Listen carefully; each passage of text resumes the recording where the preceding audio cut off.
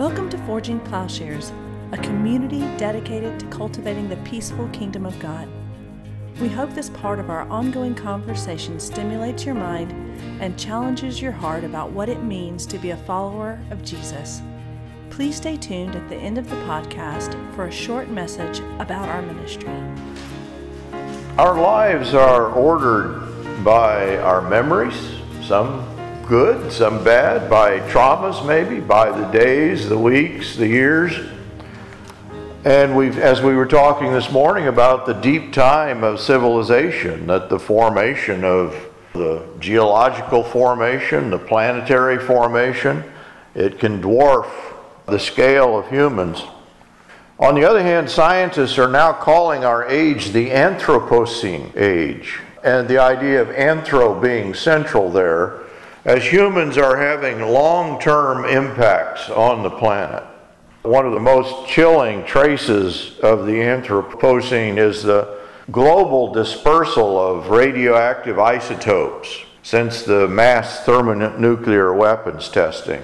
And so we've all got radioactive matter. I guess if you were born after 1963, in our teeth there's radioactive matter. They say the half-life of depleted uranium is around 4.5 billion years, roughly the same age as the Earth. And that of plutonium in Chernobyl's nuclear reactor is 240,000 years. And we know in this nuclear age, we kind of have a glimpse of the apocalyptic possibilities through global nuclear destruction or slow global warming. In his book, in both the Gospel and in the book of Revelation, John brings what we call an apocalyptic outlook. But what he means by apocalypse, it's a very different perspective on this kind of apocalyptic understanding as we might think of it. His is not simply a picture of destruction, but of renewal and of recreation. And so in this, the Gospel of John is very different from the other three Gospels called the Synoptic Gospels. They're summing up the life of Jesus and very much follow one another. But John's sequence is changed up. And not only that, but the abstract or theological nature of the book, from the prologue, in the beginning was the Word, is very different. Is called apocalyptic literature. It's a type of literature that's there in Judaism, and John is carrying on this kind of apocalyptic picture in the life of Christ. In this apocalyptic fashion, he bends time and space and sequence. He depicts creation's beginning with the word of Christ. And then he talks about it is finished, which is actually the words that God says on the completion upon creation. But it's also in the book of John at the end of the book when Christ pronounces it is finished upon the cross. And so the book begins and ends where the creation story begins and ends in Genesis. The cross marks a new age, a new kingdom. It completes a dwelling place as John pictures it. And so Jesus says the temple destroyed and raised, destroy this temple and in 3 days I will raise it again. And of course John explains he means the temple of his body. And this then is connected to the tabernacling presence there in John chapter 1 verse 14 that God tabernacled with us. That's the image, of that tent that Moses carried around in the wilderness. But then also there are the pictures in John of the well springs of creation, the water of life. It's there in chapter 4, it's in chapter 7. But this is imagery that's actually taken from the apocalyptic literature, like Ezekiel. And in Ezekiel's description of the temple, there is this water of life or well springs or the light of the world. And they're made available, of course, in the temple, in the household, in the family of God. But Jesus says, I am the light. I am the water. And so John's gospel is apocalyptic in that one world order and age is displacing another. And not in the old sense of apocalypse, not in the sense of an apocalyptic world destruction, nor even in theology when we talk about apocalypse, we're often talking about simply the end of the world or the second coming of Christ. That John is describing an end of the world that's occurring in the lifetime of Christ. There's the end of one world order and the beginning of a new world order. And the cross is the point where this new age, this new structuring of heaven and earth, and this entry of God into the temple of creation, it's with Christ that this is enacted. There is then also, the word apocalypse has the idea of unveiling, a revealing. And there is this unveiling of the Scriptures. What Scriptures? Well, the Hebrew Scripture. In the New Testament, when they refer to the Scriptures, they mean what we call the Old Testament. In Paul's description, the Hebrew Scriptures remain veiled outside of Christ. In 2 Corinthians, he says, "But to this day, whenever Moses is read, a veil lies over their heart. But whenever a person turns to the Lord, the veil is taken away." That is, that Christ lifts the veil, and now we can look at Scripture in a new way and understand it. And so John's Gospel unveils the riddle of the Old Testament. It really doesn't make sense. It doesn't hold together apart from Christ. But this recognition of Christ as true temple, He's the true sacrifice, that in light of Scripture, this also makes sense of the life of Christ. That is, two things are coming together. We understand who Christ is in light of the Hebrew Scriptures, and we understand the Hebrew Scriptures now in light of Christ. And so the riddle of Jesus' words and actions, even in the Bible, that He'll say something and nobody knows what He's talking about. And in John, we'll often have a note and it'll say, well, this is what He was talking about. That as it first appeared to the disciples, they're confused, and then it's unveiled in light of the Scripture or in light of Christ, the two things throwing light on one another. And so the veil has been lifted. And this is a kind of apocalyptic unveiling of both Christ and Scriptures. So as John reads Israel's history in light of the work of Christ, but also the beginning of creation then, everything is changed up. And that's the way the gospel begins. In the beginning, that we have a new understanding of creation. And in this apocalyptic perspective, the dramas of both heaven and earth unfold simultaneously. When we say apocalyptic, we often have a kind of heaven's eye point of view. But in John, these two dramas are really singular events in the life of Christ. Not that heaven and earth are separate, but the two come together in the perspective of the one, Christ, from heaven come to earth. He joins heaven and earth, particularly as He's stretched out on the cross. That's the hour, that's the point of glory. And so events which in and of themselves, are maybe seeming even to the disciples tragic or meaningless, they become filled with an inexhaustible depth of meaning in light of this passion of Christ, in light of the Hebrew Scriptures. And so John is using this imagery throughout. First of all, when we think about the temple, what is the temple? Or when Christ comes into the temple, for the Jews, the temple was representative of the cosmic order. It represented all of creation. And really all of the key stories of the Hebrew Bible are incorporated into the temple. There is the picture that the capstone holding back the waters of Noah's flood is actually under the Ark of the Covenant, the Holy of Holies in the temple. It's the place of Abraham's sacrifice. It's the site of Jacob's dream of a ladder leading from earth to heaven. It's from this site where God, in the beginning, He hovered, the Spirit hovers over the waters, and then there's the creation of the four waters coming out of Eden, bringing life to the garden. It's thought that the center of that place is the temple, and that the garden is located just beyond the walls of the temple. And so Jesus' identification, he's going to use this language. He's going to talk about himself as the light of the world. This is during the Feast of Tabernacles. And he's standing in front of the temple, and the temple is lit up at this season. He's going to talk about himself as the water of life. And of course, they have this imagery of the well springs of creation coming from beneath the temple. And Christ is saying, well, I give you this water of life. It's thought in the beginning of John when he encounters Nathanael and Jesus says, you were under the fig tree. And Nathanael says, oh, you're the Christ. He says, you'll see much greater things than these. You'll see angels ascending and descending on the Son of Man. That is, he's referencing back to Jacob and saying, here is the fulfillment of Jacob.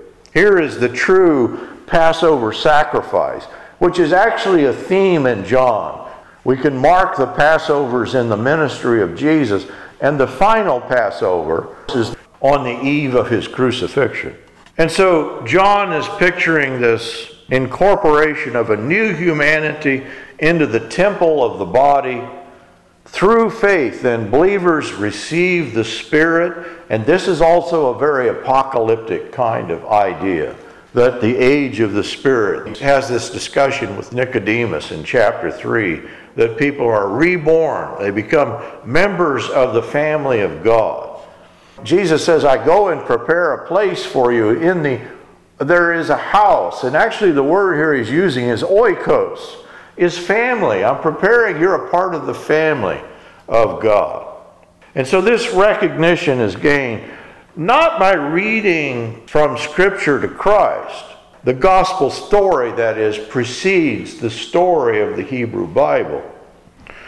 In fact, it's only through the gospel that Scripture is really constituted as such. Now it makes sense that with Jesus' glorification, that belief in Scripture comes into being in a new way because we acquire a link to belief in Jesus' words and deeds with the Old Testament. And so time is changed up, in that all of time, the Old Testament time, creation, that it changes up in relation to the work of Christ. And so there is not a linear unfolding of history from the Old Testament to the New Testament. But time, in fact, flows backwards from the gospel into the Hebrew Scriptures. John and Paul, they don't move from law to gospel. In fact, that's precisely what they're resisting. That's what their enemies are doing. Their enemies are wanting to read who Jesus is in light of the Hebrew Bible. But John and Paul are saying, no, it's just the opposite. We read the Hebrew Bible in the light of who Christ is.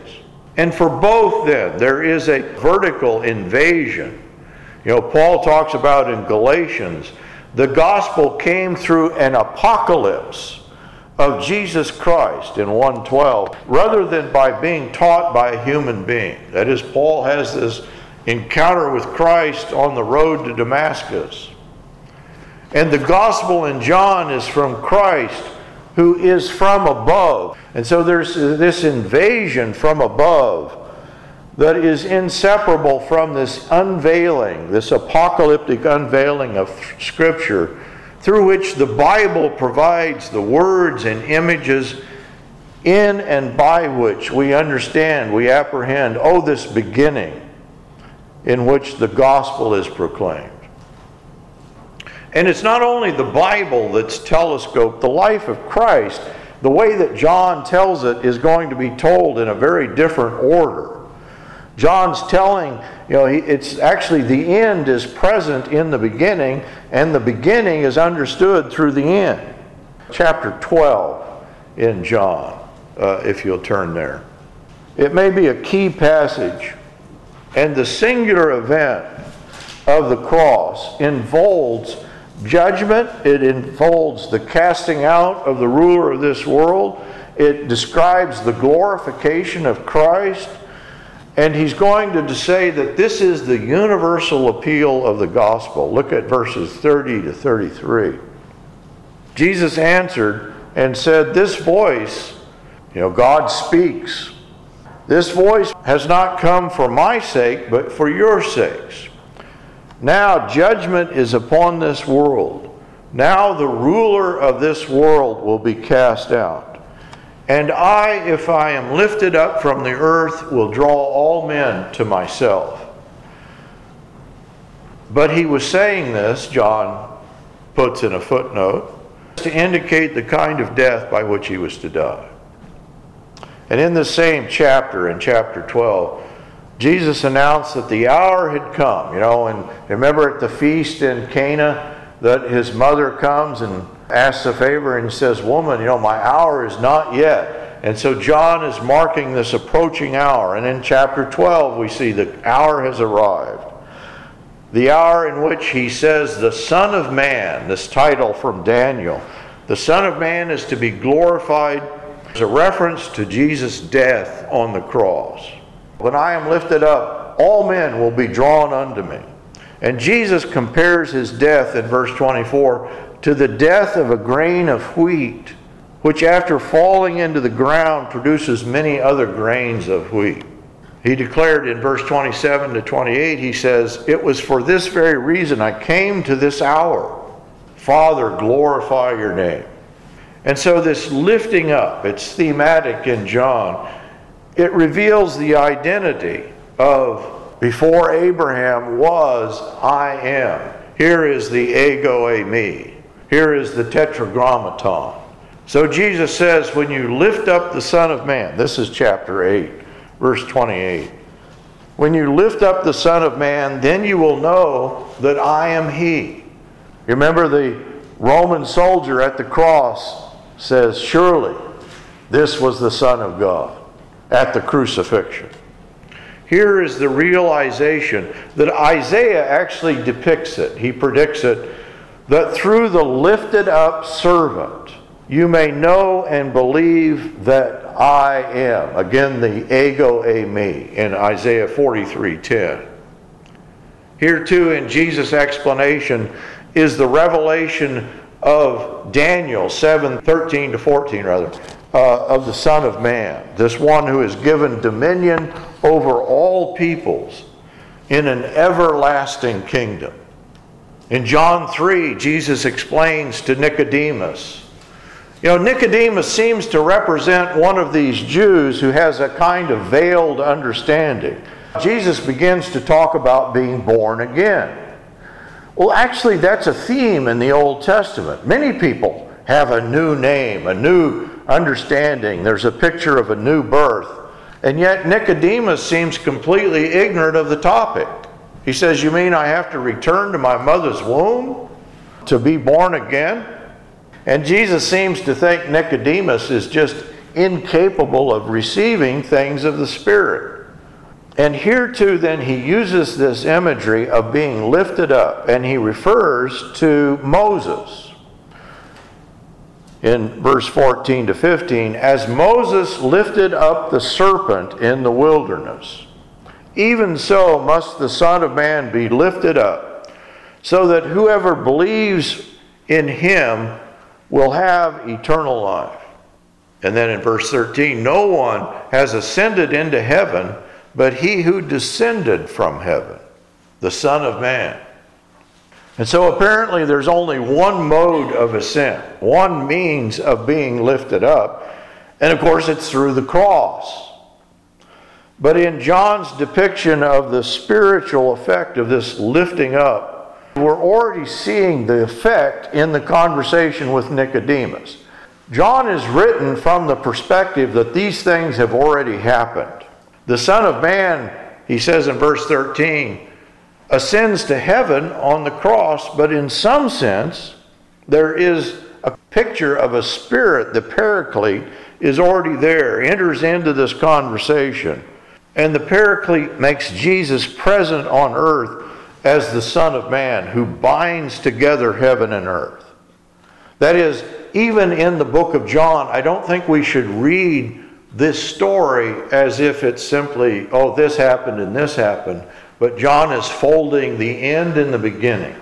He explains himself then as the one sent. This is the great passage we've all memorized. that God so loved the world that he gave his only begotten Son. It's in this conversation with Nicodemus that he then begins to talk about himself as the love of God revealed. And so this lifting up, this realization, it's a kind of hermeneutic key. It's there in the beginning of John. In him was life, and the life was the light of men. The light shines in the darkness, and the darkness did not comprehend it. This is the fullness of the word of the cross. That is, we already have the gospel in the Logos. This is a gospel told in light of the Spirit. If you read the other gospels, there is not this recognition from the beginning of who Christ is. And the sayings of Jesus are kind of riddles. And there's this hidden idea of hidden messianic figure. But in John, from the very first verse, here is the Messiah. And this is the realization throughout. And of course, this is the picture in John that when the Spirit, the Paraclete, comes, he will bring to remembrance all that I have said to you. And so where the synoptics picture this insight as beginning, actually it's with Luke 24. Remember the two on the road to Emmaus after the resurrection? They encounter the stranger who explains the Scriptures. He opens the Scriptures to them. And of course, this stranger is Christ. And as he opens Scripture to them, their hearts begin to warm within them. And then they sit and break bread, and then they recognize, oh, this is the Messiah. But in John, there is this messianic recognition from the beginning. From the prologue in which the Logos is complete. Even John the Baptist in chapter 1 says, here is the Lamb of God. Philip informs Nathanael, we have found him of whom Moses in the law and also the prophets wrote, Jesus of Nazareth, the son of Joseph. And Nathanael himself concludes, Rabbi, you are the Son of God. You are the King of Israel. And John the Baptist recognizes, even before Jesus explains it, here is the one who is from above. And so Jesus' glorification, or being lifted up, it describes his death, but I think the movement is his death, his resurrection, maybe inclusive of his ascent, his exaltation, and even the multiplication of disciples. When I am lifted up, I will draw all men unto myself. This sums up the gospel. The one who was lifted up. The imagery is of glorification, but the route to glorification is through the cross. And so this hard saying finds its fulfillment when Jesus has been lifted up in a kind of upward sweep of the cross, the resurrection, the ascension, and then the life-giving Spirit. It's only on that occasion that the Spirit comes.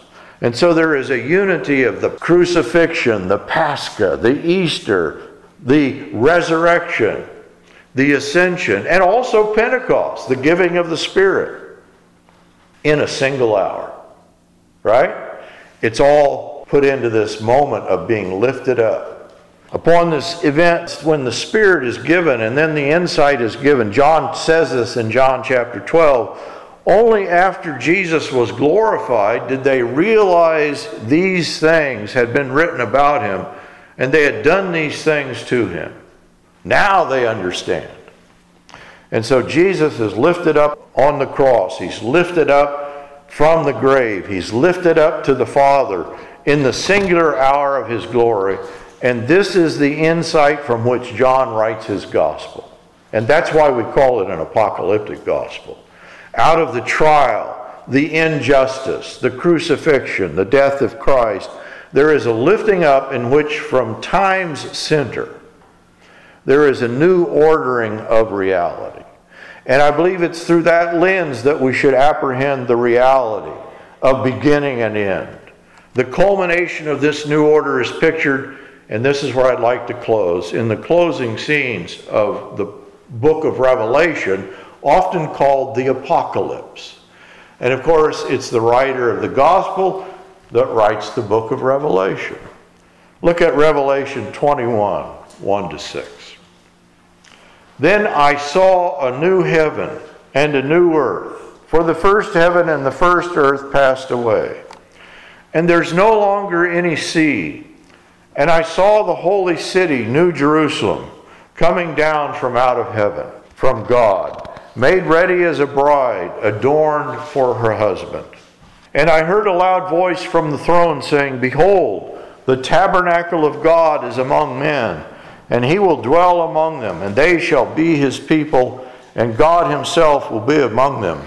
And he will wipe away every tear from their eyes, and there will no longer be any death, and there will no longer be any mourning, or crying, or pain.